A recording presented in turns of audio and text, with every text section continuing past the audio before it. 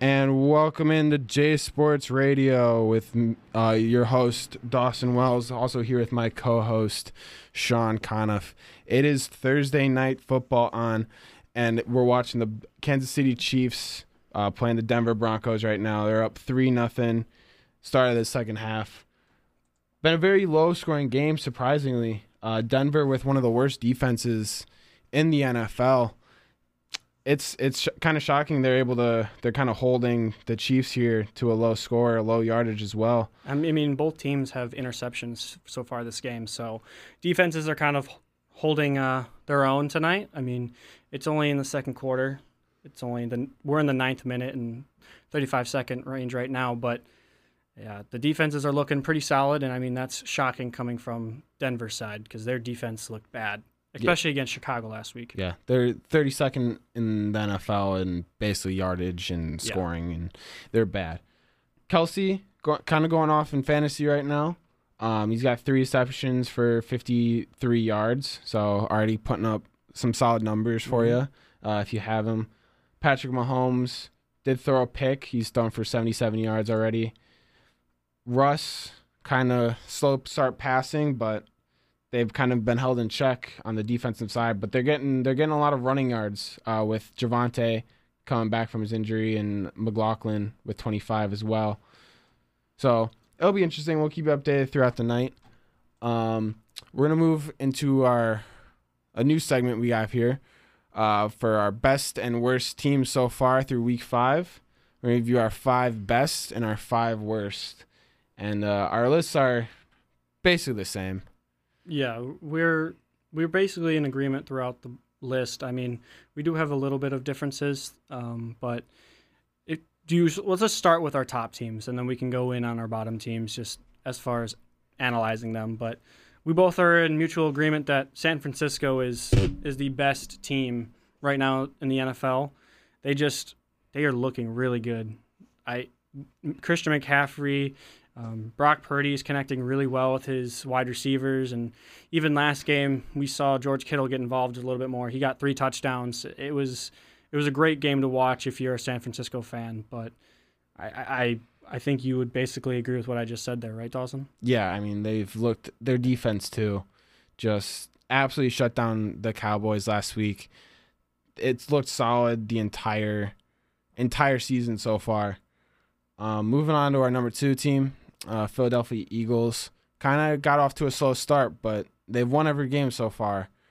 Yeah, I agree. I mean, especially it's a little bit disappointing watching Jalen Hurts kind of go from last year, whose MVP is kind of, in a sense, achieving. He's doing fine, but he's not what we saw last year, which is kind of disappointing. I mean, he's been getting A.J. Brown involved in that offense recently, which is looking good, but he's neglecting Devonta Smith, his wide receiver too, who's out of Alabama. I mean, that kid has a lot of talent, so neglecting him is shocking for me in my eyes. But I mean, last game they got Goddard involved. They were able to move the ball around pretty well, and that defense is holding strong a little bit as well. Yeah, I mean they're a very solid team. When those 2 teams play, I believe it's Week 13. That's going to be one of the best matchups, probably preview of the NFC Championship in all honesty. Yeah. And I honestly think if the season goes how I think it's going to go, where San Francisco and Philly kind of plow through the league, and if they get to that point, I think that could be that could be like highlighted as like the best game of the year. Obviously, like you just mentioned something like that, but that game would be exciting. So for third on our list here, their best team in the NFL, Miami Dolphins. I mean, that offense is just unbelievable. Yeah, that offense, especially that running back room, that's overachieving in a way. I mean, Raheem Mostert, Achan, is that how you call him now? Achan. Yeah. Achan. I mean, he came out with a different pronunciation for his name recently, so I'm trying to get that correct. And now they're getting Jeff Wilson back from injury reserve. So I know Achan just went on the injury reserve for an injury, but Jeff Wilson's coming right back out. So it's kind of, they're going to just kind of continue what they left off. Like, there's no, like, hiccup. It's just, so, I mean, that offense is insane. Yeah. And for me right now, I mean, Miami, after that shocking Buffalo loss over in London, where they did not look good, and the Chiefs kind of struggling just a tad, like their offense hasn't really been clicking yet. Miami's the team in the AFC right now for me that can keep going. If they can make it far into the playoffs and maybe even a Super Bowl run, we'll see. Kind of need to get lucky with injuries here. That injury to Achan really hurts, but like you said, they're getting Jeff Wilson back. So, I mean, Achan has a bright future with that team. Oh yeah, he's a rookie out of Texas A&M. Yep. So he's a young stud for sure. Yep. Kind of 4 and 5 are a throw up for me. It's kind of I have them flipped with you. Yeah. And I mean, my 5, I could go with any different team here, but you went with Detroit, and I'll let you talk about Detroit first. I mean, I love Detroit. I mean, they have such a good offense, very young offense as well, with Amon-Ra, with Josh Reynolds, with, I mean, Monty, who came over from the Bears. I mean, he's getting in his a little bit older, but he's still under 30, putting up a lot of touchdowns. They have Gibbs, who they haven't really let loose yet. I feel like they definitely could coming in the next couple of weeks, especially if something happens to Monty. I mean, I know you were talking about Monty's age. I mean, he's 26. I mean, he's kind of going into his prime right now. So what we're seeing so far in the year from him is not shocking, but also kind of sad in the sense that he was a former Bear and walked away. But yeah, you're correct on that with them being a young offense. I actually have them at my 5, and I have Kansas City at my 4. The reason I have them at 4, even though they've looked really good throughout the year. I mean, tonight they've looked good on offense, but as far as connecting with Kelsey and just other assets on that offense, I mean, you can never really kind of doubt or Patrick Mahomes or the Kansas City Chiefs. Like, they always need to be in the mix, because once you kind of say, oh, they're done, they're going to lose this game, somehow they come back and tie it or win. I mean, so this offense is insane. Their defense is also really good this year. Like, I think they're all around really good, and I think you just can't throw shade at them just yet. I mean, yeah. I mean, it's kind of shocking that they've only put up 3 points against this Denver defense, who's ranked worse in the league. I mean, they just had that 4th and 1 that they weren't able to convert on, and they threw that interception. Yeah. They could easily have 14. It could be 14-0, and they've just been unable to connect in the end zone. Yeah, I mean, we're watching the Denver Broncos Chiefs game right now, and I mean, their defense, is pressuring Russell Wilson really good. Like, they held him within the 10-yard line, and that offense, like you were saying, is not good, but it's still looking pretty good as far as defense, as far as pressure and man coverage and all of that. I mean, as I'm speaking, their special teams unit just dropped the punt. Almost muffed the punt. Almost lost it. So, but yeah, you have Kansas City at the 5. Well, here's a question for you. Do you think, because the trade deadline is coming up, a lot of rumors swirling about players getting traded, do you think Kansas City goes after a stud wide receiver? Yes, I honestly do. I mean, besides Travis Kelce, they don't have a true number 1 wide receiver. They just don't. I mean, even last year they had Juju Smith-Schuster, and he's a borderline wide receiver 2, and definitely not wide receiver 1. So I think they should go after a wide receiver 1.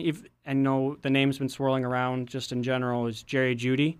I think that'd be a great addition to their offense. I think they don't even really need to pay that much to a developing or a rebuilding team like Denver. Yeah, you could probably go give up Clyde Edwards-Helaire and maybe like a pick or somewhere how to make the monies work. But I honestly say they should, because, I mean, if they got a number 1 wide receiver and that offense still produces, it's game over in my opinion.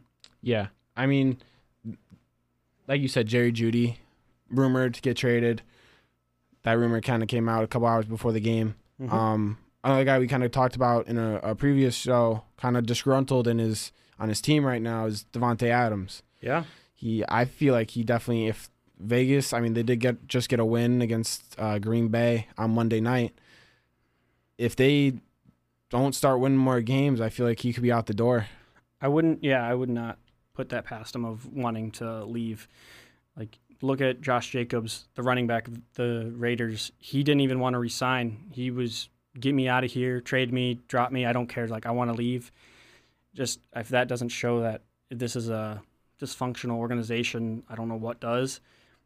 And so for your wide receiver to be very annoyed with what's going on, like, I would not be surprised. Plus, you can also, if I'm the Raiders and if I'm going to rebuild, you can get a lot out of both of those, but mainly Davante Adams. Like, he is a top 10 wide receiver in the league. Oh, for sure.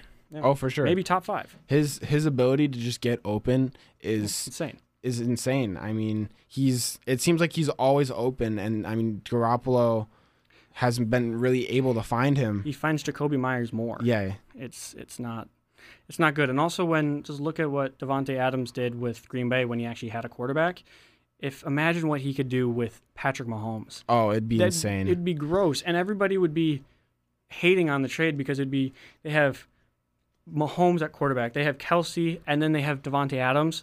Like, you can go deep with Davante Adams and then go short with Kelsey, and then they just don't know how to protect. And then they also have the young running back in the backfield. Like, they've ever since they lost Tyreek Hill, they've been missing that wide receiver. Mm-hmm, for sure. I mean, Patrick Mahomes has still put up the numbers with basically nobody's. Yeah, and he's been able to distribute that ball pretty well across his offense. I mean, even he's throwing to wide receiver 5s. Like, he's throwing to guys, or mainly I should just say targeting those guys, whether it's completion or not.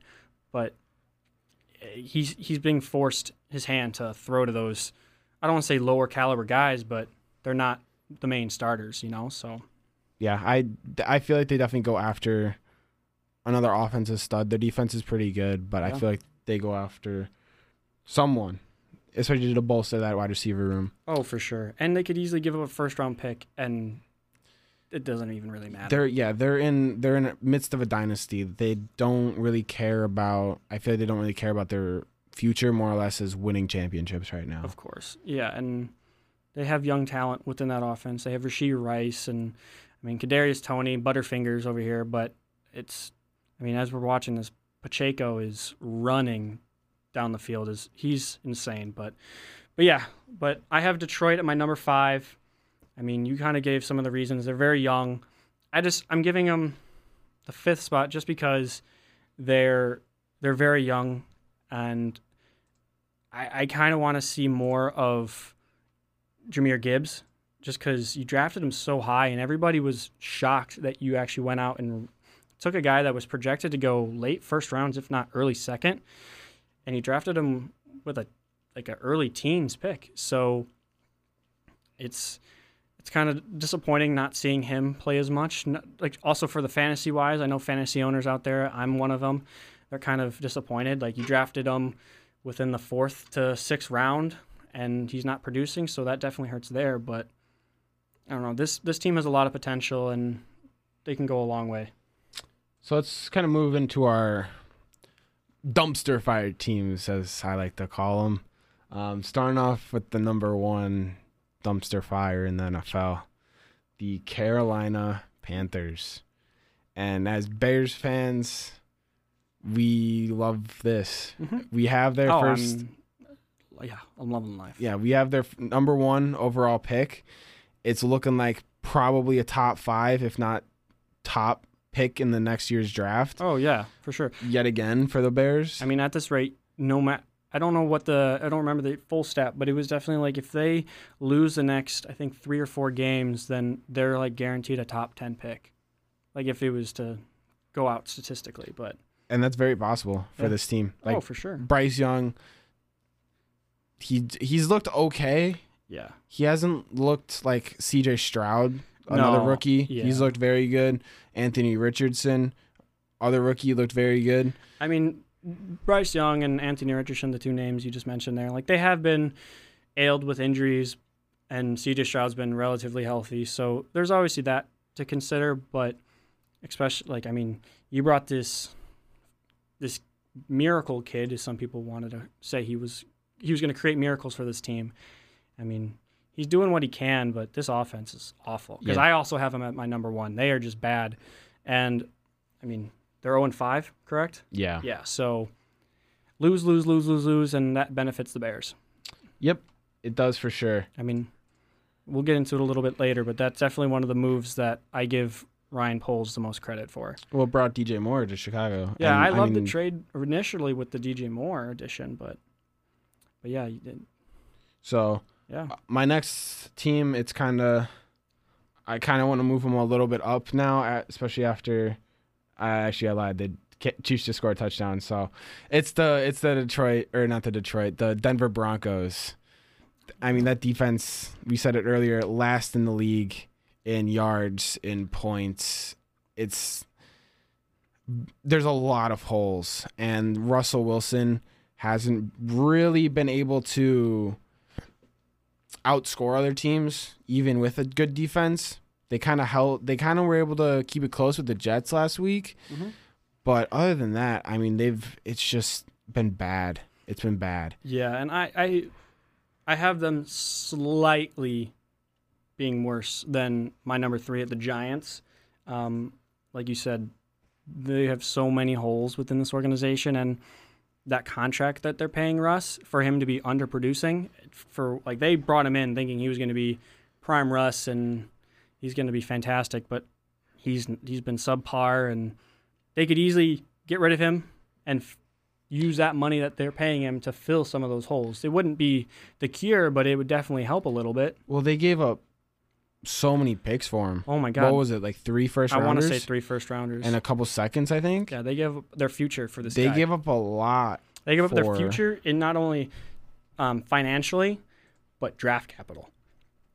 I mean, just think about it. Like, let's go back just to kind of give another idea. Look at the Trey Lance trade with the 49ers. The 49ers gave up 3 first-round picks and to move up to go get Trey Lance, and that did not work out. And I think this trade with Russell Wilson with Seattle I would consider it worse in the fact that they did give up financial capital and trade capital. So here's the entire trade for Russell Wilson. The Broncos got Russ and a 2022 4th-round pick, who they used on a defensive lineman. I'm not even going to try to pronounce that name. The Seahawks got Drew Lock, Noah Fant, Shelby Harris. They got 2 first-round picks, a 2022 and a 2023. They got a 2022 second-round pick, a 2022 5th-round pick, and a 2023 second-round pick, which they turned into Charles Cross, who I believe is a pretty decent tackle for the Seahawks. Boyle Mafe, who I've never heard of before. Tyreek Smith, I've never heard of before. Devin Witherspoon, who had a very solid game a couple weeks ago against the New York Giants, had that 98-yard pick 6. Mm-hmm. U of I guy, very good. And Derek Hall, who's been a pretty good edge rookie for the Seattle Seahawks. I mean, they gave up so many players. Like Shelby Harris, too. He was a kind of a veteran D-line guy. I mean, it's clear the Broncos lost this trade. Oh, 1,000%. And this, I don't want to be so dramatic, but let's just go down this path, though. This could be one of the worst trades to have happened within the last 10 years. I would agree. Of all time, even. You could go that far as well. Because, I mean, just the amount of hype that Russ had to, probably within that Denver organization. Because I don't even think many organizations were going to offer him, 1, that size of a contract, but 2, trade up that much value with the picks and other players. No team was ever going to match that offer. So Denver must have been on something for that to occur. But I don't know. Moving on from that headache. Yeah. Number 3, I mean, we kind of hinted at it earlier. New York Giants, They've just been bad in general. Daniel Jones hasn't looked good. They've been missing Saquon. Yeah. Defense has been very poor. They are really bad. Yeah, it's bad. And they gave Daniel Jones a pretty big contract in the offseason. So it's interesting to see that. And I think also, correct me if I'm wrong, wasn't last year? Yeah, I was right. Brian DeBall, their head coach of the New York Giants, was NFL Coach of the Year. Okay? And now he's making some terrible mistakes and calls within this organization, and it's costing their team a lot of points. It gets bad. Like, even on primetime, you're just watching it, and they're just getting slaughtered. So, I mean, that team is a mess. And, I mean, going into another mess is New England. I have them as my number 4 spot. I think you have them as well. Same, yeah. That's another crapshoot. I mean, New England has been blown out the last 2 weeks. They just had didn't even score. They brought in Bailey Zappi for the second straight week, take out Mac Jones against the Saints. It's been bad. I mean, their defense hasn't been terrible. It's just their offense literally can't do anything. Mac Jones has looked really bad. Really bad. I mean, we can get more into them when we get to their matchup this week, but there's other stories we want to talk about with them. But the number 5 spot, you go ahead. I put Chicago Bears. Now, trying to be a little realistic, they're still not a great football team. They had a very good game against the Washington Commanders last week. Can they continue to win is the main question. And I mean, let's just go into their matchup against Minnesota here. Playing Minnesota at home this week. I mean, I would say a pretty big game for Chicago. Yeah, and I agree with that. I mean, right now, you have Chicago, I have Minnesota as my 5, but I think this game really just kind of answers that question of who's the 5th worst team in the NFL. Like, Minnesota, they just lost Justin Jefferson, and there's rumors of trading Kirk Cousins. There's a million players right now on bad teams that have a lot of value that are potentially going to get traded. So I'm very curious how that all pans out. But this week, we'll see how it goes. But it's Minnesota and Chicago. Who knows? Yeah. And then we're also going to do another new segment. We're going to do our players of the week here, both offensive and defensive players. Best players from week 5. For me, on the offensive side, it's Jamar Chase. 192 yards, 15 catches, 3 touchdowns. Yeah, I mean, he finally had that. I mean, he had a good game against the Rams, but didn't score. Finally got a touchdown, and he put up a hat trick of them. It's by far the best player of the week, especially on the offensive side of the football. For me, at least. I mean, very good from Jamar, finally. Yeah, and that's not a bad pick at all, but to change it up, I mean, a little bit, I kind of stayed with Chicago, like DJ Moore and Justin Fields. I know it's kind of, there's 2 players there, but I think that was really just the combination of both that really made it pop off. Like, DJ Moore had 49 points in fantasy last week. He had 10 targets, 8 receptions, 230 yards receiving, and 3 touchdowns. And Justin Fields had a heyday as well, 41 points. He rushed 11 times, which was just nice to see as a Bears fan. And he rushed for 57 yards. Completions, not too bad. 15 out of 29 attempts, 282 yards, and 4 touchdowns. So it was just nice to see that kind of connection actually really happen, especially after not really connecting the first few weeks.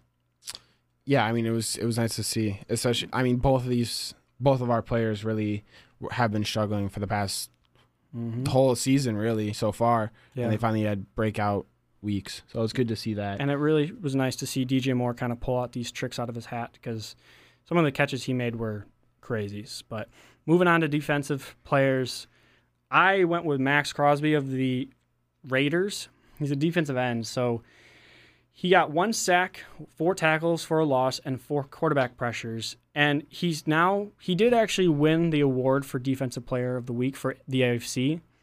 It's now his 4th time being awarded that. And, I mean, he's one of the most consistent players to be out on the field in the NFL. He's dominant on the field, and he's always out there. There's never like an injury that keeps him out. Like, he wants to be out on that field, and he's dedicated. Like, he has heart. So seeing this game, like him getting in that backfield so many times, like it just showed like he didn't even care who was in front of him. He wanted that quarterback. So I love Max Crosby just for the fact that he has passion and he always wants to be on the field, and he's good as well. My defensive player of the week is going to be Fred Warner on the San Francisco 49ers. I mean, he's the leader of that one of the leaders. Him and Nick Bosa. I mean, 8 tackles. He got a forced fumble, 1 sack, and then he also had interception that he was able to return down to the goal line. Mm-hmm. I mean, he was just, if you watch that game, he was all over the field, making plays, basically every play. It was insane. You just always saw his number. Yeah, he was all over. I mean, just an absolute stud. And it's kind of funny, just kind of going back to the Mitchell Trubisky trade. 49ers got Fred Warner in that trade in one of the picks that we traded away. He was one of the guys, which is kind of upsetting as a Bears fan to know. But so he's a very good linebacker, all pro, just absolute stud. I'm not going to add anything on top of that. I did not know that fact, and now I'm very hurt. So let's move on. All right, we're going to just kind of go quickly through NFL Week 6 here, previews. Going to start off here with the Baltimore Ravens facing the Tennessee Titans in London. Third straight week in a row in London, playing at Tottenham Hotspur Stadium. Baltimore is favored by 4 points. I mean, this is kind of an interesting game for me. Baltimore kind of blew it against the Steelers last week. Titans couldn't get it done against the Colts. Yeah, Tennessee, they can I think they'll figure it out. Like we've mentioned weeks prior that they need to figure out that quarterback position, and I think we're going to be right around the corner of that actually to happen. I mean, just because Derrick Henry's not producing, Tannehill's not producing, it's a whole mess over there. But Baltimore, I mean, they're kind of they're an underdog in my opinion. They're fourth. They're ranked 4th in defense this year, and which is awesome in the fact that on the Baltimore offensive side, they're coming back from injuries. Like Mark Andrews was coming back, and just that offense is starting to really kind of gain momentum. And I mean, Mark Andrews, like I just mentioned him, like the last 2 games have been huge for him. They've really started to implement him into this offense again. Like the first few weeks of the year, he was just kind of there, but now he's back and he's better than ever. I think he might even finish out the year as one of the best, if not the best, tight end in the NFL. Well, yeah, he's especially in fantasy. I mean, he's one of the best. Sure. He's a top 3 guy. He's one of the guys that can always produce for you in fantasy. Him and Kittle basically are. If you have those guys, you don't need anyone else. Mm-hmm. Like. Very solid. Baltimore. I'm gonna take Baltimore in this game. Like you said, 4th best defense. They kind of went over there early. I don't know when the Titans are going over to London, but it's kind of been shown with that Buffalo game against Jaguars last week. Jaguars were there for 2 straight weeks, and they were used to the jet lag. Buffalo just looked asleep. So Ravens have been there all week pretty much. I'm taking them. I'm also with you on Baltimore, but moving on to Washington at Atlanta. Ritter, undefeated at home in the NFL and college starts. That's a fantastic stat that you got there, Dawson. Want to talk more on that? Yeah, I mean, he's at Cincinnati, undefeated in home starts, and he's continued that trend in the NFL here. I mean, it's weird. I mean, he doesn't lose at home, and with Atlanta at home here, I don't see him losing, especially against Washington after the performance they put up against the Bears, who were asleep, basically. I mean, I thought Washington had a a decent defense, and I thought Sam Howell hasn't been bad, but their offense in general just hasn't been good. I mean, their defense is allowing 32 points a game, which is 31st in the NFL. Yeah. And their yards allowed per game is 25th. I mean, it's kind of shocking with the names they have on that defense. Yeah, it's that entire situation over there is very confusing to me. I mean, even on this, let's go back to the offensive side of the ball. Like Kyle Pitts, he was a top 10 pick, right, from Georgia, and you have Drake London, who's you haven't really been incorporating. Like it's a hit or miss with him. Like it's kind of sad to see. And also, you have Bijan Robinson, and last week he looked good, but he wasn't like as productive as he was in prior weeks. I don't know. I'm very nervous with this team. I honestly went with Washington. I think that stat of Ritter being undefeated at home breaks this week, and I think it's going to be close with Washington and Atlanta, but I don't know. Just Washington looked really bad against Chicago, and I think they're just going to be really angry and want to bounce back. Yeah, I'm sticking with Atlanta. I think that streak continues. Atlanta's favored by 2.5 points, so a field goal basically. I like Atlanta in this game, and I like Desmond Ritter. I think he's starting to become. I mean, he doesn't throw the ball much, but he's starting to kind of become a decent starting quarterback. Yeah, and I mean, like my final point here is when he was drafted in the 2022 NFL draft, he was the 4th best quarterback prospect in that draft class, and he was drafted behind Malik Willis, Kenny Pickett, Matt Corral. So he was drafted. I would say he's better than all of those guys. As of right now, probably, yeah. It would be close with Kenny Pickett, but with Kenny's situation in Pittsburgh, it's not looking good. Kenny's the only other starter on that list. Yeah, and Matt Corral, I don't think I've ever really heard of him. Ole Miss quarterback. What team? No idea. That's my point. But let's move on to, I know, one of our biggest games of the week. We're split on this. I believe we're sort of split on it, but Minnesota at Chicago. It's a huge game for Chicago, coming off a big win against last week against Washington. And Minnesota this week is down bad. They lost Justin Jefferson last week with a hamstring injury, and he's now on the injured reserve and won't be back for 4 weeks at least. So can Chicago bounce or kind of pounce on this hurt team and take advantage? Yeah, I mean, and with Justin Jefferson out, I mean, he was consensus really number 1 overall pick in fantasy this year, and now he's hurt, and owners are kind of wondering what to do. I mean, it's upgrades to guys who have Alexander Mattison, Jordan Addison, who I liked in the offseason a lot, and he's kind of especially produced last week, put up, I think, about 19 points. And Hawkinson as well, a very good tight end, who all get upgrades in fantasy. Yeah, and like going off of that, there's definitely going to be one outlier that, not necessarily out to those names, but there's going to be a guy that you've never really heard of that's going to pop off, and it's going to be the next guy to add in fantasy. I'm almost guaranteeing it that there's going to be another Viking that puts up like 20 points, and it's going to be the main guy to get in waivers. But enough with the Vikings. I don't want to talk about them. I want to talk about my Bears. Let's kind of go back to what I was mentioning earlier with DJ Moore. He had a day. Didn't he have a day? He had a day. He had a day. I mean, my goodness, was it nice actually seeing the football go down the field.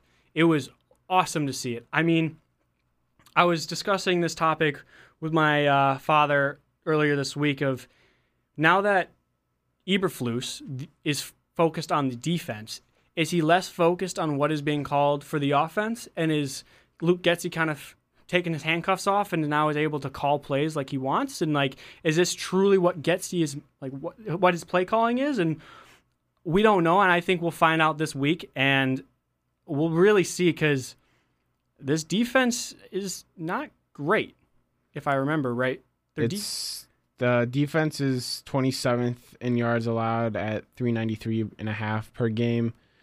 They're allowing the 30th most points at 31.5, basically. Yeah. So, and if the Bears can pounce on this and kind of throw the ball down the field again and basically go in with the same exact game plan they did with Washington, I think they win, and that's who I have this week. I think Chicago comes out with the W.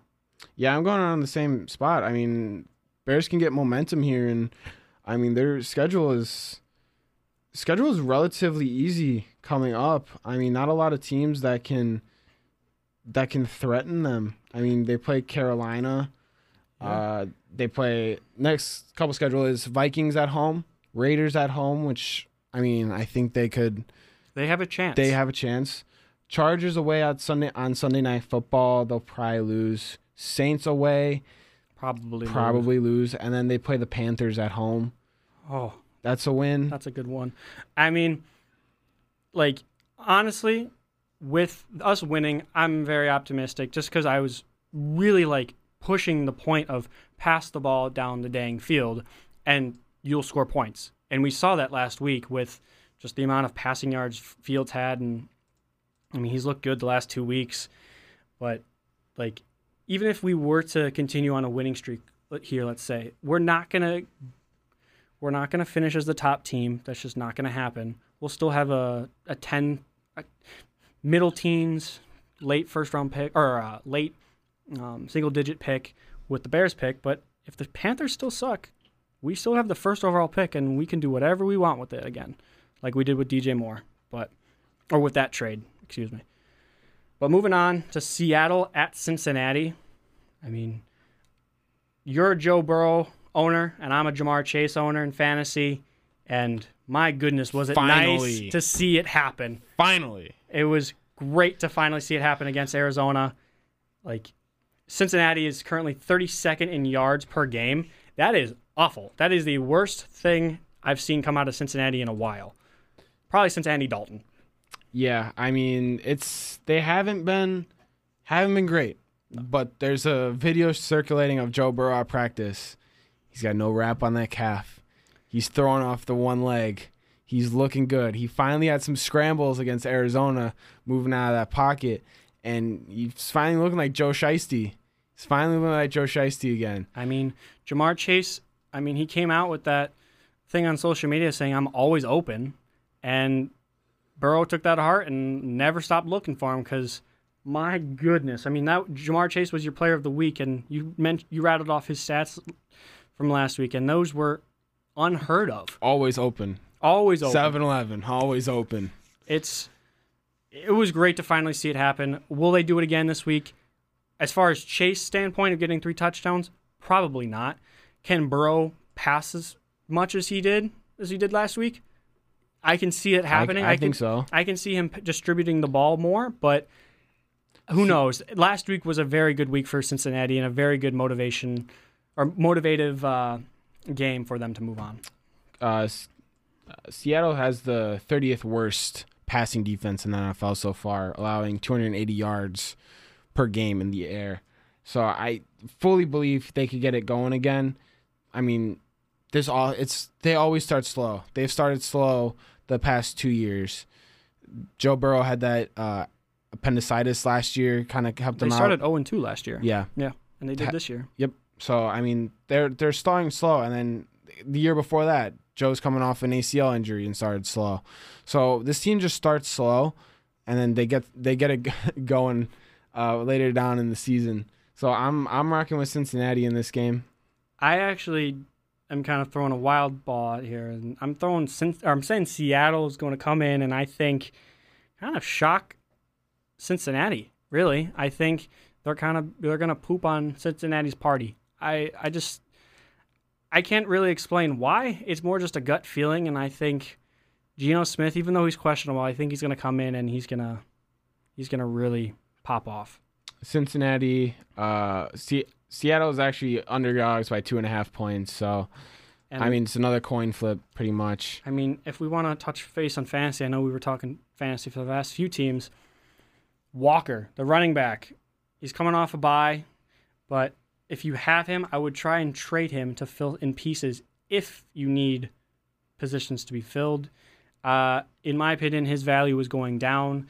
If you looked at just the points, his points have kind of been really inconsistent, and the week before the bye, he didn't really produce. He put up good numbers, but weren't good enough to really make me want to hold on to him when I can try to sell his value, which is really, really, really high, but I think it's going down. And I would trade him for maybe like a wide receiver and a running back, just kind of get a 2-for-1 deal out of him. All right, we're going to move on. San Francisco at Cleveland. San Francisco, 9.5-point favorites. I mean, Deshaun Watson report came out today. He's probably not going to play with that shoulder injury again. I mean, and then I can't remember. P.J. Walker would be the starting quarterback for the Cleveland Browns. Former Bear. I mean, it's going to be a blowout. San Francisco's too good. This could be, honestly, I think Cleveland does have a decent defense, and they're coming off a bye, so they're rested and whatever. But this could be one of those games like we saw with Denver and Miami where it's just like not even a contest. It's just how many points can San Francisco put up and who can get touchdowns. Like I would not even be surprised if McCaffrey gets a touchdown, Ayuk gets a touchdown, Kittle gets I wouldn't be surprised if 4 different guys get different touchdowns themselves. Well, right now, just looking at the stats, it's the top 2 defenses in the NFL. San Francisco is first in points allowed at 13.6. Cleveland's second with 15. Okay. And then Cleveland is first in yards allowed per game at 220. San Francisco is second at 284.6. Yeah, and I mean, my point of Cleveland's coming off of a bye week, so they're fresh. So, but I don't know. I just think San Francisco is a bulldozer right now, and any team that has had some sort of success, they've just haven't even blinked an eye. I mean, just looking at their schedule, I don't see where they can lose again until maybe the Eagles. I mean, they played the Browns, Vikings, maybe the Bengals if the Bengals offense can get going. Yeah, I think if the Bengals only win I think the Bengals win that game only if they start really starting to win again and get momentum. Yeah, and then they put the Jags, Bucks, Seahawks, Eagles. I mean, that game, it will be a toss-up. It's like we said earlier, it's going to be one of the best games of the NFL calendar so far. And then they play the Cardinals, Ravens, Commanders, and Rams. I don't see more than 2 losses, if that. Yeah, I mean, we said it earlier. They're our favorite right now. Like, I honestly don't see how they can lose unless they really lose a key part of that offense. Like if Debo was to go out, Ayuk was to go out. I mean, who knows? But I don't know. They're unstoppable. Yeah. I'm picking San Fran in this. It's an easy pick. San Francisco all the way. All right, moving on. Kind of touched on both these teams already. Carolina at Miami. I mean, we don't really have to, other than Achane going down. I mean, they still have Mostert. They still have Tyreek Hill. They still have Waddle. Back, so, I mean, we talked a lot about these teams because they were in our top 5 and top 5 for the worst. So, Miami, I have Miami winning it. Yeah. There's not even a debate. I think Carolina goes 0-6. They're 13.5-point favorites. And I honestly wouldn't be surprised if Miami's defense makes Carolina's quarterback look dumb. Yeah, I mean, this is another blowout game for me. Oh, for sure. I don't know. A lot of these games. Let's kind of talk about Carolina, just their trade potential. Brian Burns talked about a lot last year during the trade deadline. Do they trade him this year? I think his contract expires after this year. Yeah, especially without the way they're going right now. They look like they're the Cleveland Browns from a few years ago with the 0-16. You don't have a first round pick, which is looking to be like the first overall pick. And if I'm the GM, I'm on the hot seat. I already know I'm a candidate of being fired. So I would, no question, try to go get best value out of him. Even if it's a second round pick. You need something. So then you could potentially turn 2 seconds into a first. Or you gotta start really moving pieces because, heck, there was a report that the GM was trying to be aggressive in the wide receiver market and go get somebody. Yes, we mentioned Jerry Jeudy or Devontae Adams, but the Carolina Panthers have no true value on their team to trade away that they would want to trade away to acquire one of those places. I mean, they just traded DJ Moore, and then you're saying you want to go trade for a stud wide receiver. That's exactly right. Why trade DJ Moore then?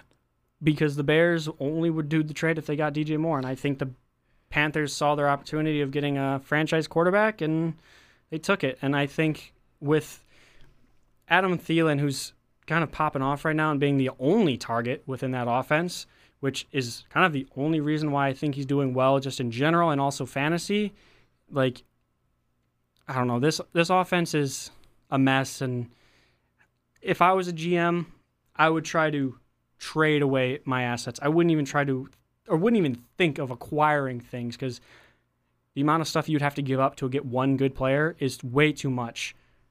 It's way too steep. Yeah, so we're both rolling with Miami. Moving on to the next game. Kind of an interesting game for me, especially in the AFC South, is the Indianapolis Colts at Jacksonville. Both these teams are 3-2, both tied for first place in that said AFC South. This game's for first right now. Indianapolis is without Anthony Richardson, their rookie, who inevitably got hurt yet again, put on IR for 4 weeks. So it's Gardner Minshew again against his former team in Jacksonville. Revenge game, baby. Big old revenge game for Gardner. He's been decent in a replacement of Anthony Richardson when he's had to come in. So he's always done well when he comes into a scenario where he's the backup. I mean, when he was a starter with Jacksonville, it was a little bit different. I mean, he looked all right, but he's got to be probably one of the best, if not the best backup in the NFL. Oh, for sure. I mean, Minshew mania. There's a reason it's a thing. Indianapolis's running back situation's kind of odd for me. You want to talk more about that? Yeah. Without getting into fantasy purposes just yet, Jonathan Taylor is back, right? So he just got his extension after saying, no, I want to leave. I don't want to be in Indianapolis anymore.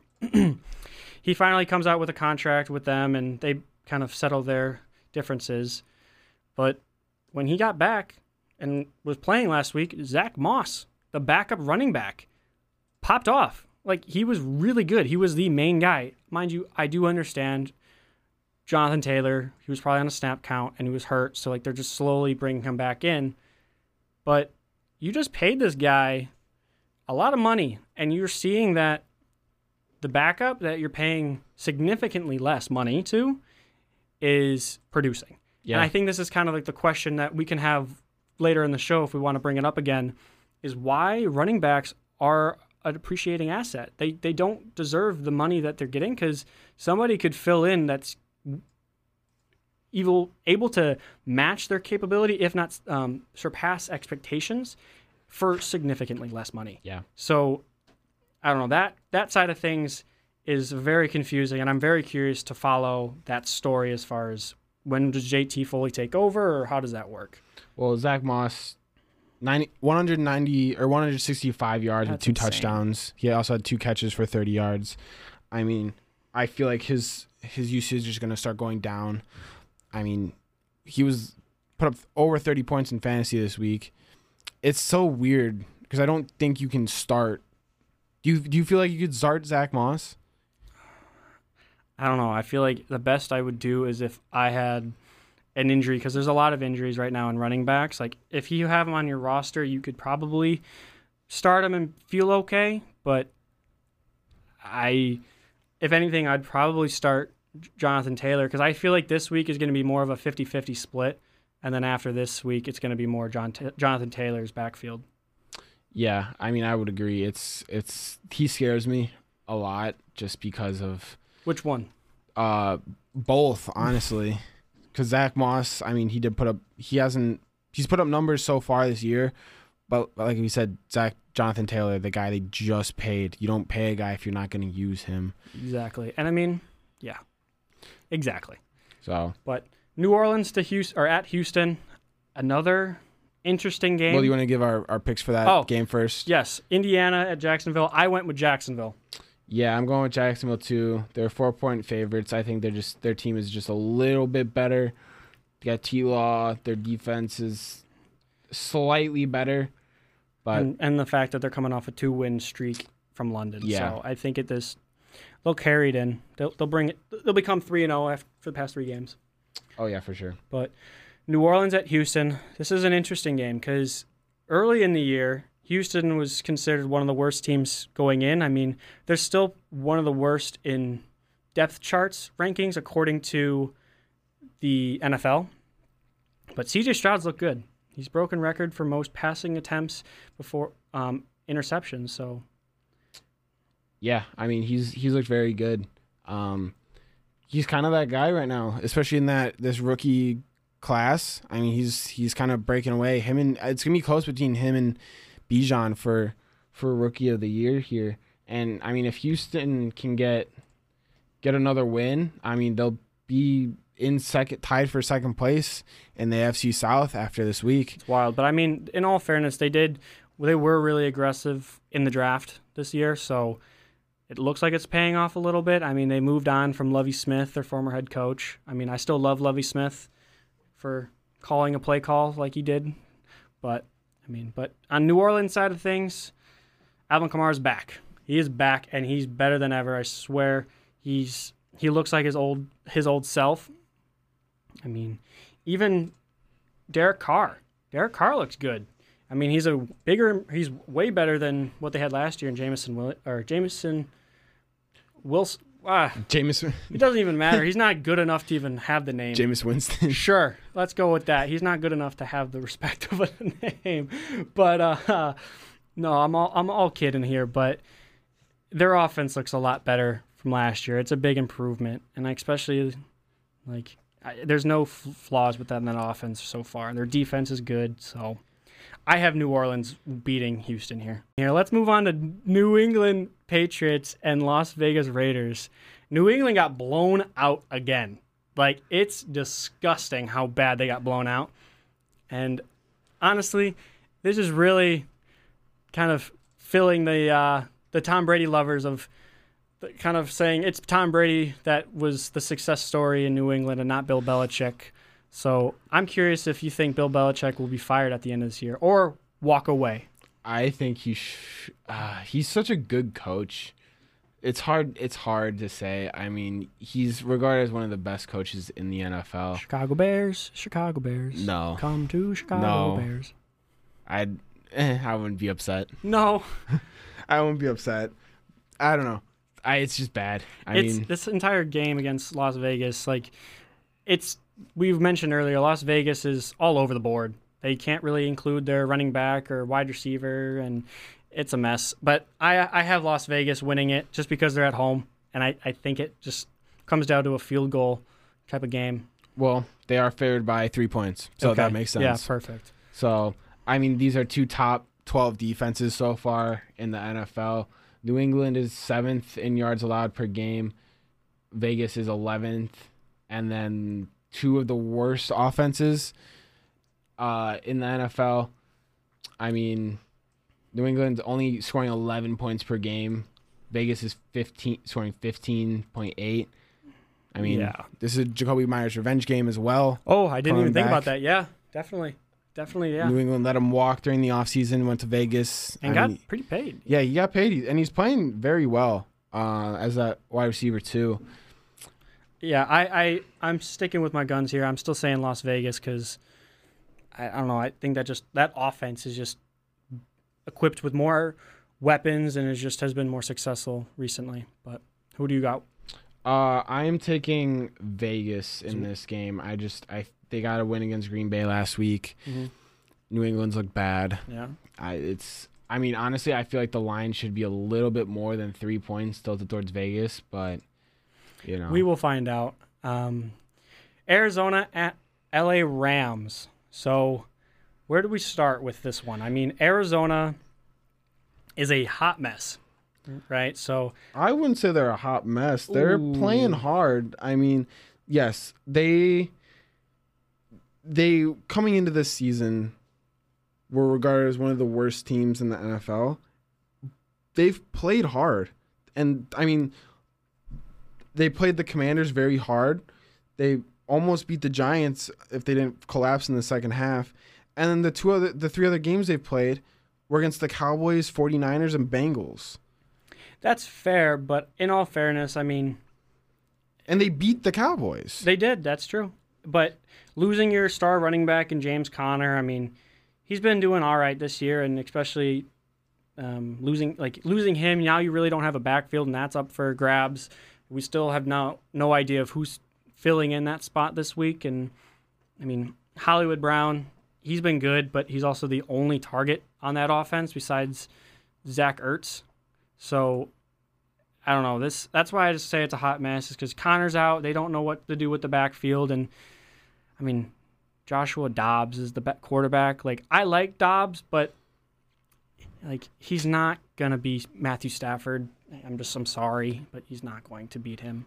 No, I mean, yeah, Arizona, they don't really have anyone. I mean, Dobbs he's been good, but other than that, nothing really. If you just compare the weapons that Arizona has versus LA Rams, I mean, let's just go off of LA Rams really quick. Kyron Williams, who's been a good player so far this year, he's been kind of a surprise. Cooper Kupp's back, and he produced.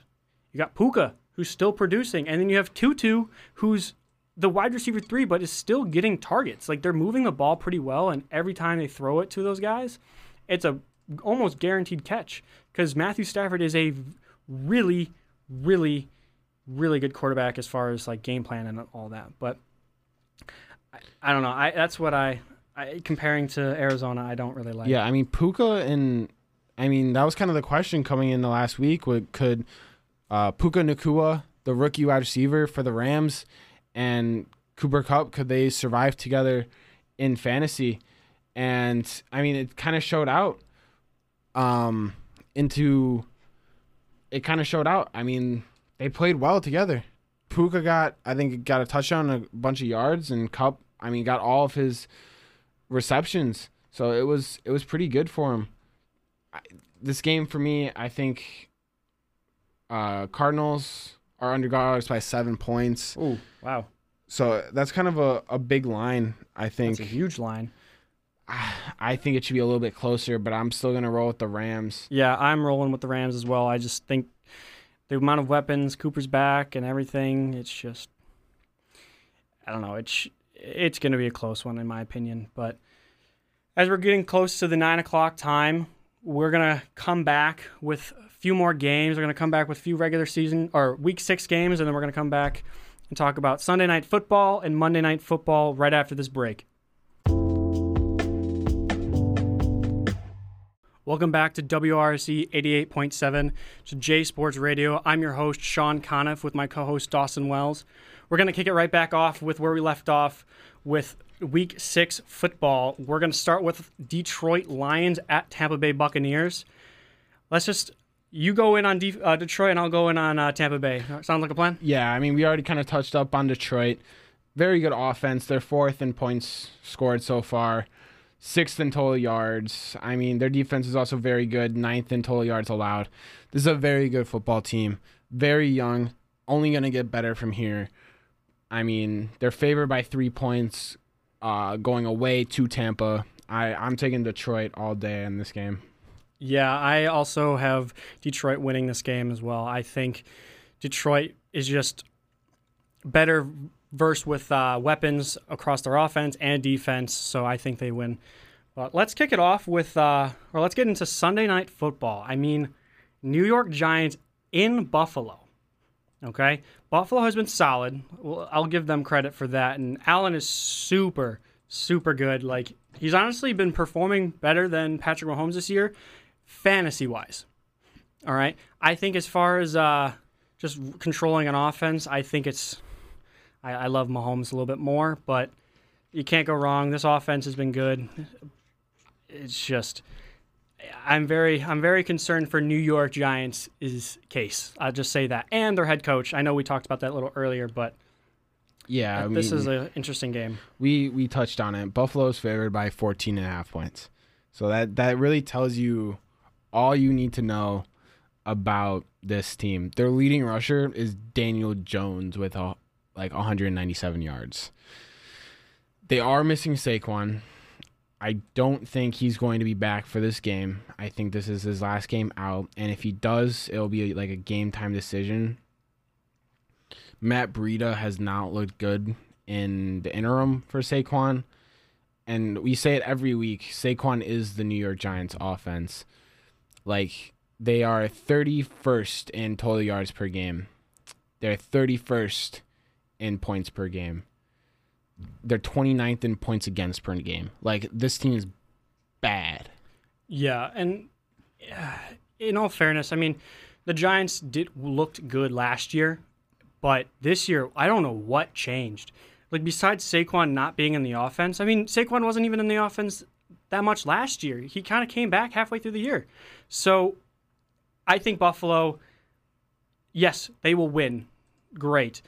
But this should be a blowout game, but I somehow feel like the Giants are going to look like their most old selves and the Buffalo Bills are just going to choke. Like, I think they're just not going to be as productive as they have been in past weeks, but we'll see how it goes. Buffalo, I do have Buffalo winning over the Giants, but I don't think it's going to be a blowout like many people are saying it's going to happen. Like, I know people that I talk to on a daily basis, they think Josh Allen is God. They think he is the best player in the NFL. They think Stephon Diggs is amazing. Like, okay, yes, they're good, but calm down, buddy.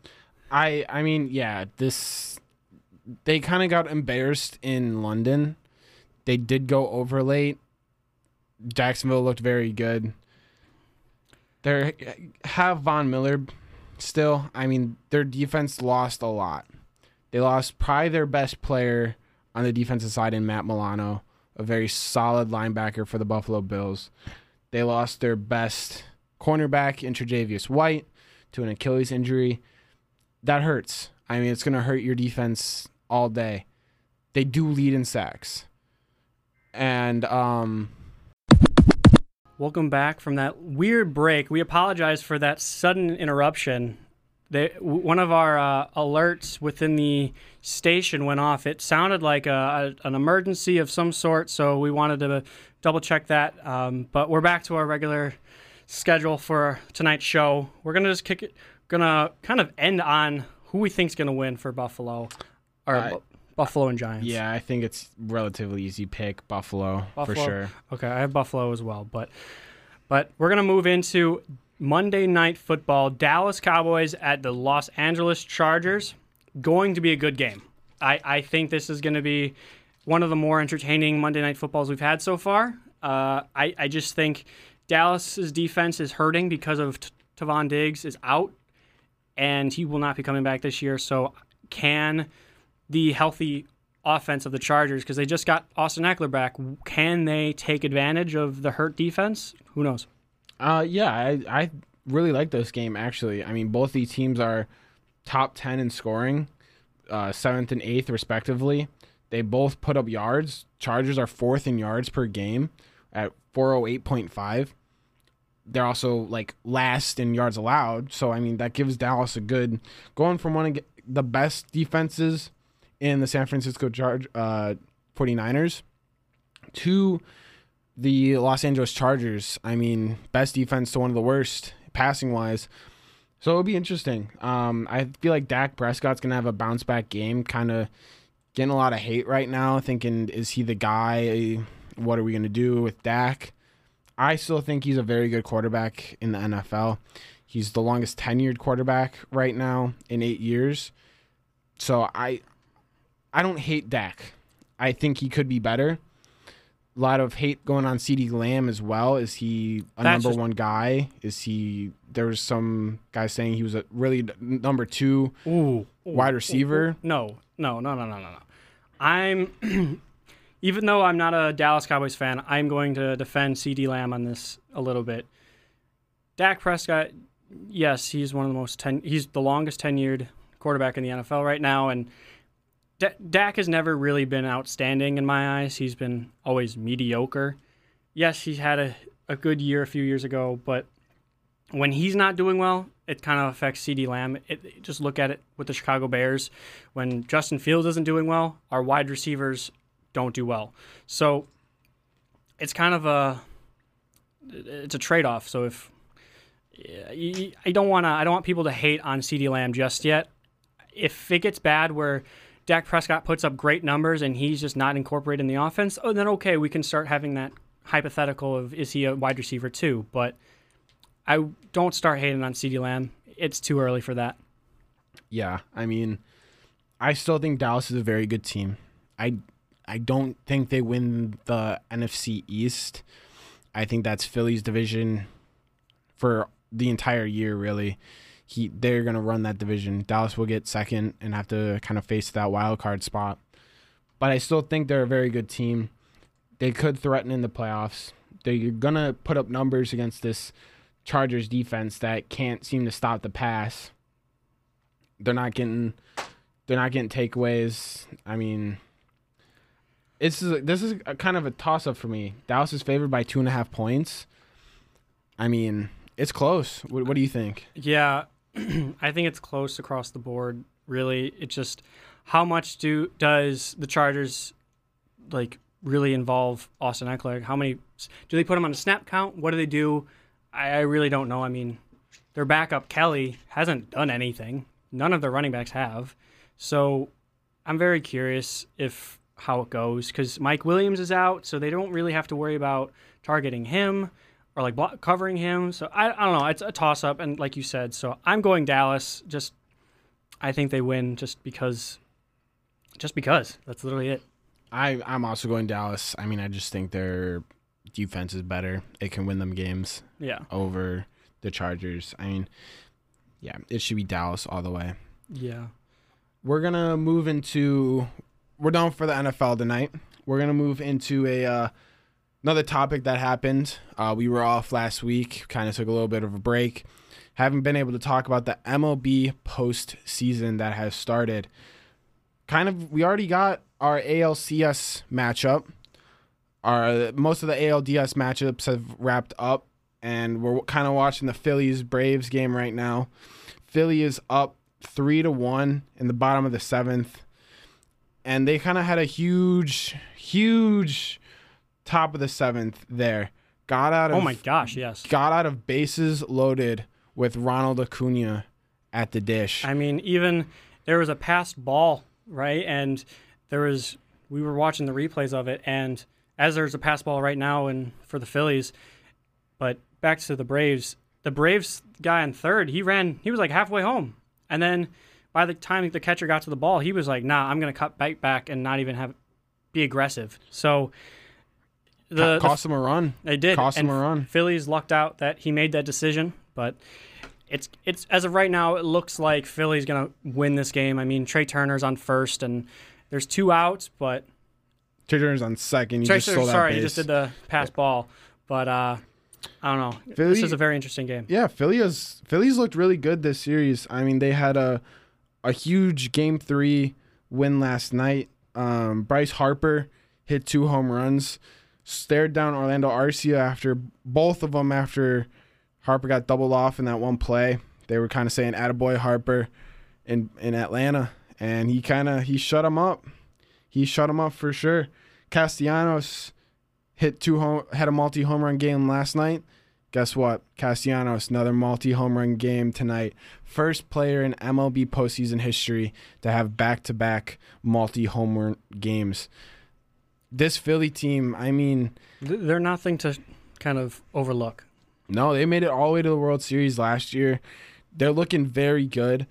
If they do end up winning this game, they will face the Arizona Diamondbacks, which I love the Arizona Diamondbacks.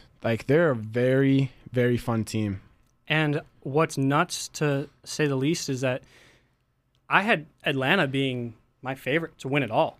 And for Philly to kind of come in and really be dominating this game and the other games prior to this one, I am kind of in awe because the amount of offensive weapons this Braves team has, they had the home run leader, and where has he been?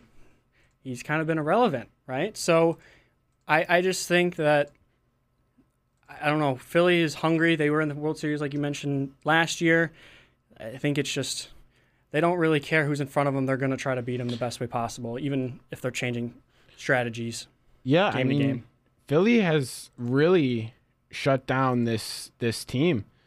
Like the Braves just haven't been able to get anything going. I mean, Ranger Suarez, who pitched tonight, has only allowed the one earned run, and that was that home run against, I believe it was Austin Riley, hit a home run against him.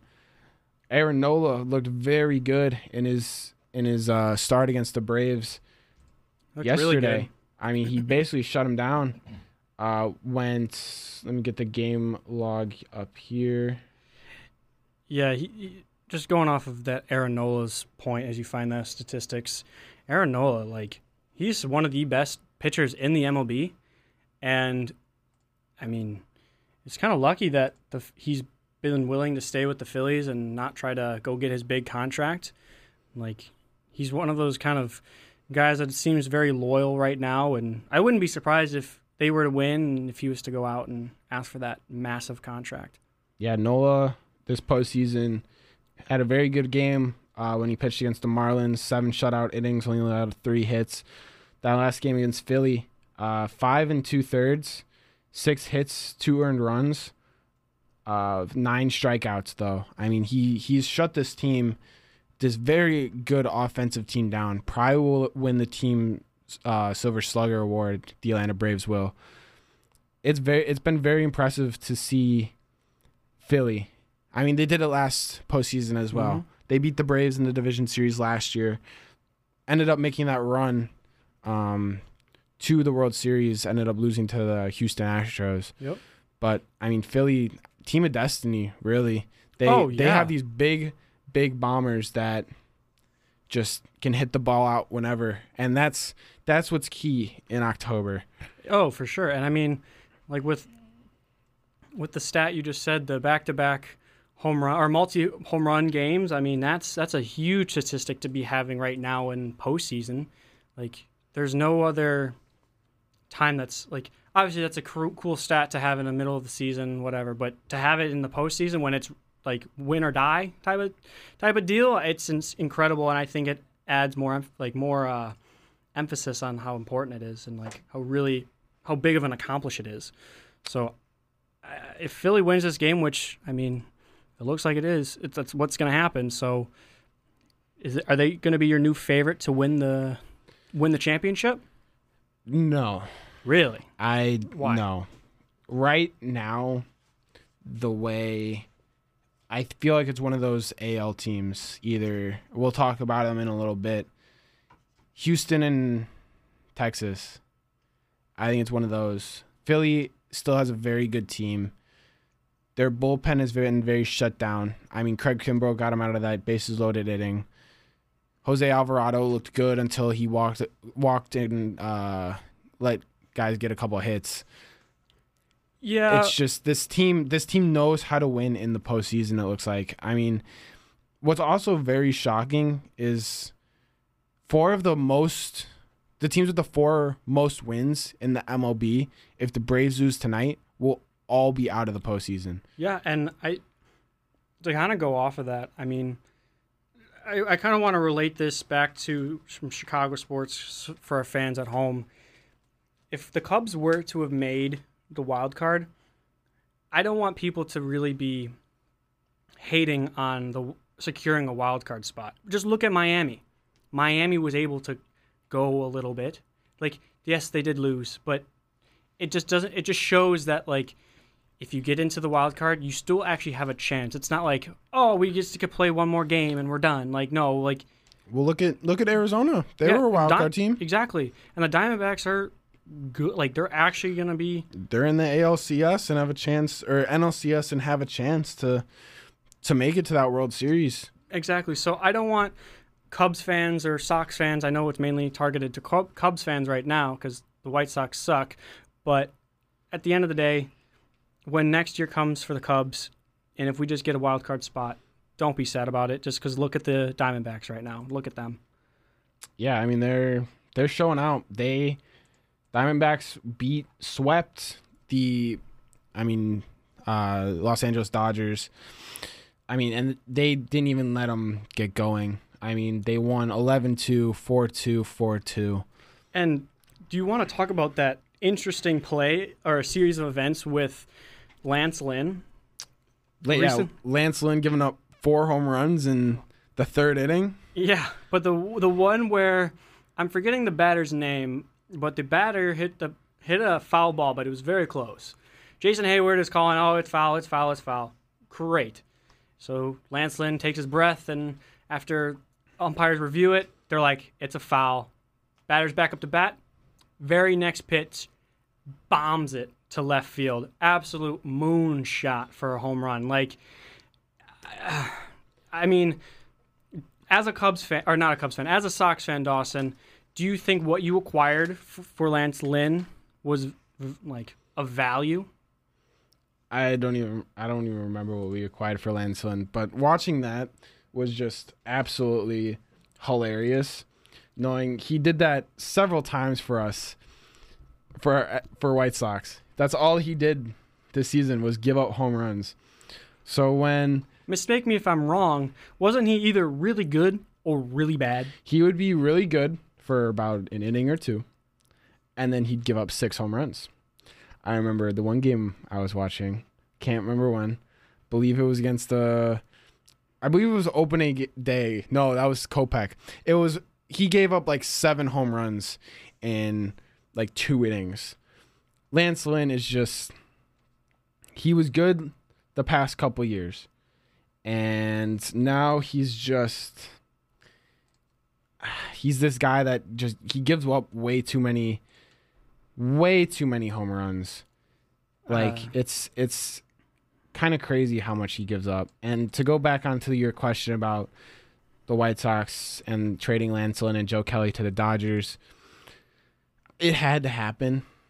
We needed prospects. We got, some of our top prospects. I think 2 top 10 prospects in our organization now from the Lance Lynn trade. Yeah. And Nick Nastrini and Jordan Leger. Both these guys, I think, we'll see. They're prospects. You never really know how they can turn out. Yeah.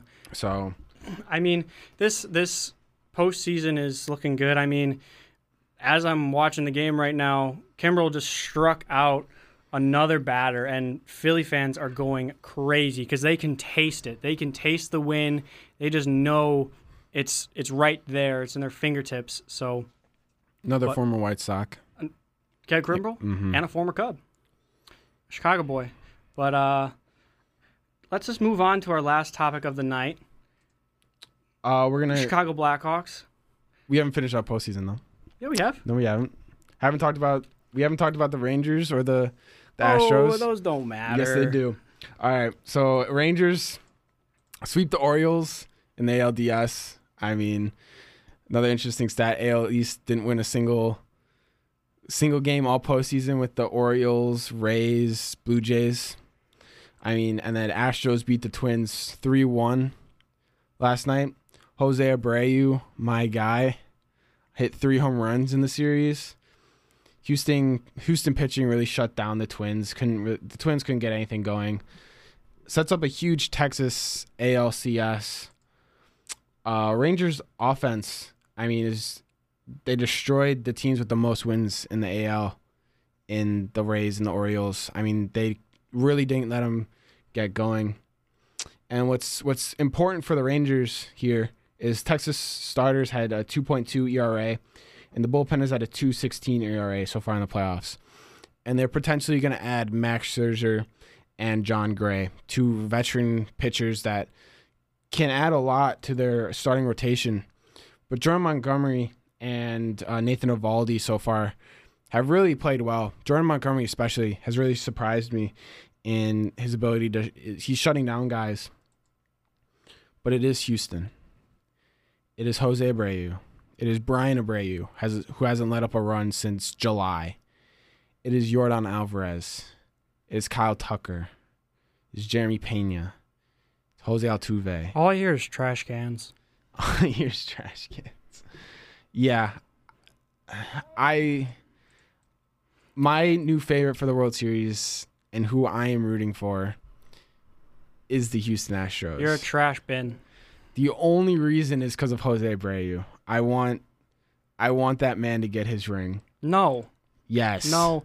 What? Can you give me a legitimate reason that will make me come off my ledge of trash bins, banging and cheating, and being a dishonest organization throughout this entire process? Oh, they are that.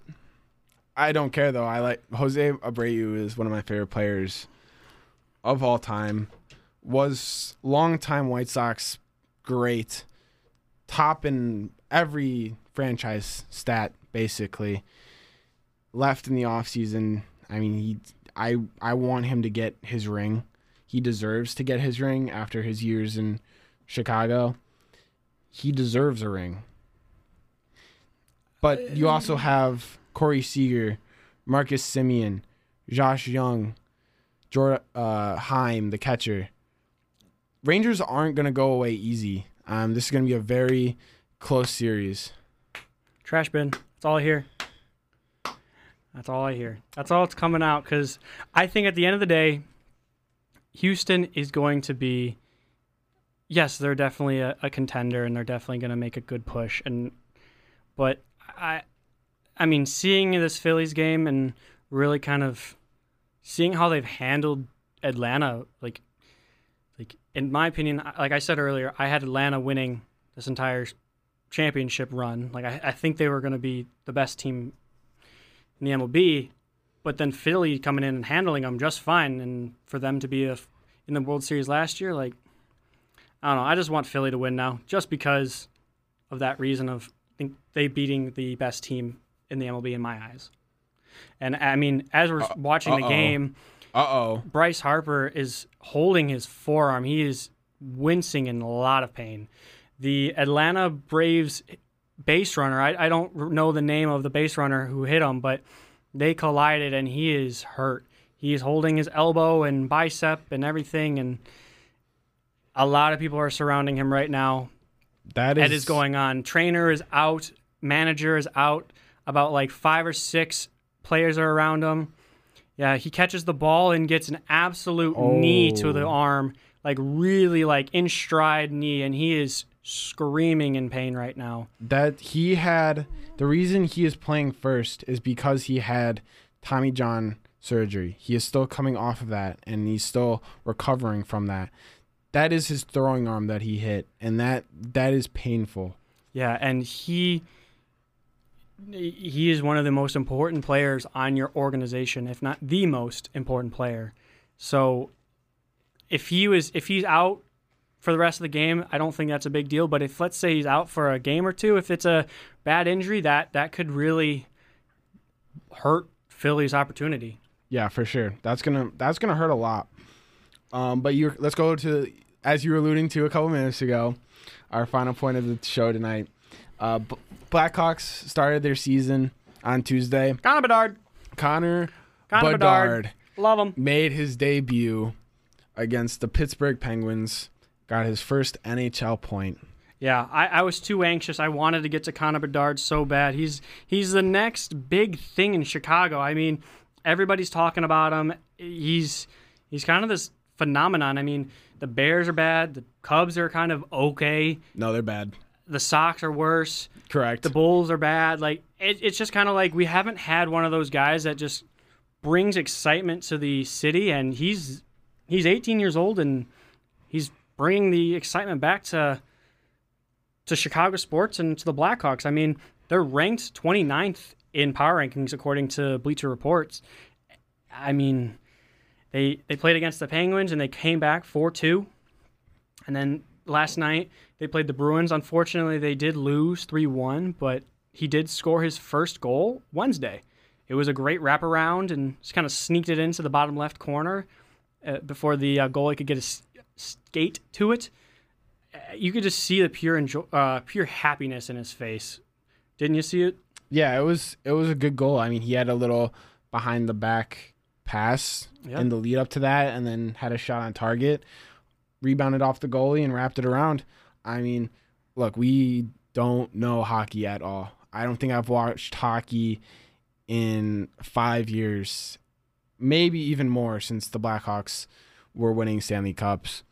But I mean, like you said, Connor Bedard, he's bringing hope back to Chicago sports. Really, I don't think we've really had this enthusiasm about a specific just player since maybe Justin Fields coming into the league for the Bears. Yeah, I mean, when you have a kid being compared and being suggested as the next like Wayne Gretzky of hockey, I mean, obviously Wayne Gretzky is the best of all time for hockey, and it's not even close. Like McDavid, yeah, he's making an argument, but to be already named with those guys, Bedard and Gretzky, like, and you're only 18 years old, yeah, that's a lot of pressure. But honestly, like, he just seems super comfortable on the ice. He knows where he needs to be.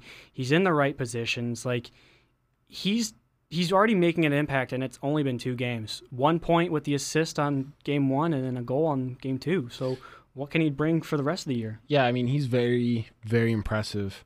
I've seen projections for him where he could average like a point a game, which from my understanding of hockey, that's very impressive. That's very hard to do over their 82-game stretch. Oh, yeah. Only a couple rookies have ever done that before. Yeah, I believe some of them were Sidney Crosby. I mean, that's his idol. Yeah. I mean, played against him the other night. He was only, 25 days old or something when Crosby made his debut? Yeah, it was something like that, and he was 13 days old when he got drafted, or it was something crazy like that. Yeah, I don't know. I'm super pumped with the addition of Connor Bedard.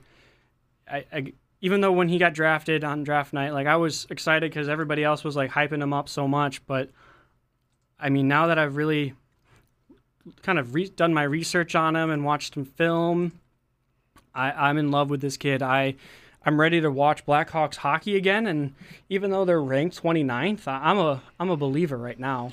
Yeah, I mean, I've watched a little. I watched a little bit of the game on Tuesday. I watched most of the game last night. It was very, very impressive, and just fun. I mean, hockey's a fun sport to watch, and the Blackhawks have sucked in recent years, as Castellanos gets yet another hit in this game. Blackhawks hockey's back. I mean, there's not too many expectations for this year, I don't think. Like we said, they're ranked in the bottom portion of the power rankings, according to Bleacher Report and a lot of other sources. Yeah, and and with Chicago sports right now, we're all kind of accepting the rebuild, and we're all just trying to keep our hopes high. But I mean, this is kind of the lighting of the match in a sense of Bedard is the next face of the Blackhawks, and we need to start building around him. And I mean, the amount of draft capital we have for the next 5 years, I could be wrong, but I believe it's 14 to 15 picks within the first and second round. That's insane. And let's just say half of them become something within the NHL. Like, that is awesome to have that on your roster. And also, those players are going to be within your lower divisions and are going to grow, and it's awesome. I love to see that the Blackhawks are starting. They have a plan, so it's great. But I also want to come in with some breaking news. Just on the basketball side, the Chicago Bulls did beat the Denver Nuggets in a 2-overtime game, 133 to 124. The game was going on for a while now, and it finally ended. The Bulls had best scores of the game, where DeMar DeRozan with 19 points, 1 assist, 1 rebound, and for the Nuggets, Nikola Jovic, 17 points, 4 assists, and 6 rebounds. But I just want to quickly update you guys on that as well. Yeah, it is a preseason game and everything.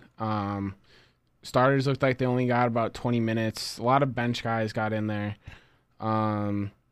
Caruso had 14 points. That's sticking out to me a little bit. Dosunmu, 7 points, 4 rebounds, 3 assists. I mean, they're going to kind of lean on him a little bit this year, I think. Need him to step up. Same with Caruso, honestly. Both those guys Zach and DeRozan, I mean, looking good. DeRozan went 8 for 8 from the free throw line, putting up 19 points. Like we said, it is only preseason. It's only preseason, but I mean, the win over the Nuggets, like, I mean, they won the championship last year, right? So it's good to see, even though if it's just mainly bench players that were out there. Like, I like seeing that our bench is able to win and put up a good fight against theirs, you know. So we have a lot to unpack with the Bulls, but that's going to be for next week's show as we kind of get closer to the end. But we have more topics to come next week. We're going to kind of go more into baseball. We're going to go more into basketball, NFL. We'll have our World Series preview. That's going to get going next week as well. Yeah. I think you really want to tune in for next week's show. We're going to have a lot of topics for you, and we might even have a little special guest for the second half of the show for you guys, a good friend of mine. But as we get close to the 10 o'clock mark, a little bit early, but we covered all the stuff we wanted to talk about, and we thank you for tuning in to WRSE 88.7, and make sure to follow us on Instagram, Twitter, and tune in on Spotify as well, as we have podcasts over there as well. But again, thank you for tuning in to our station. Good night, guys.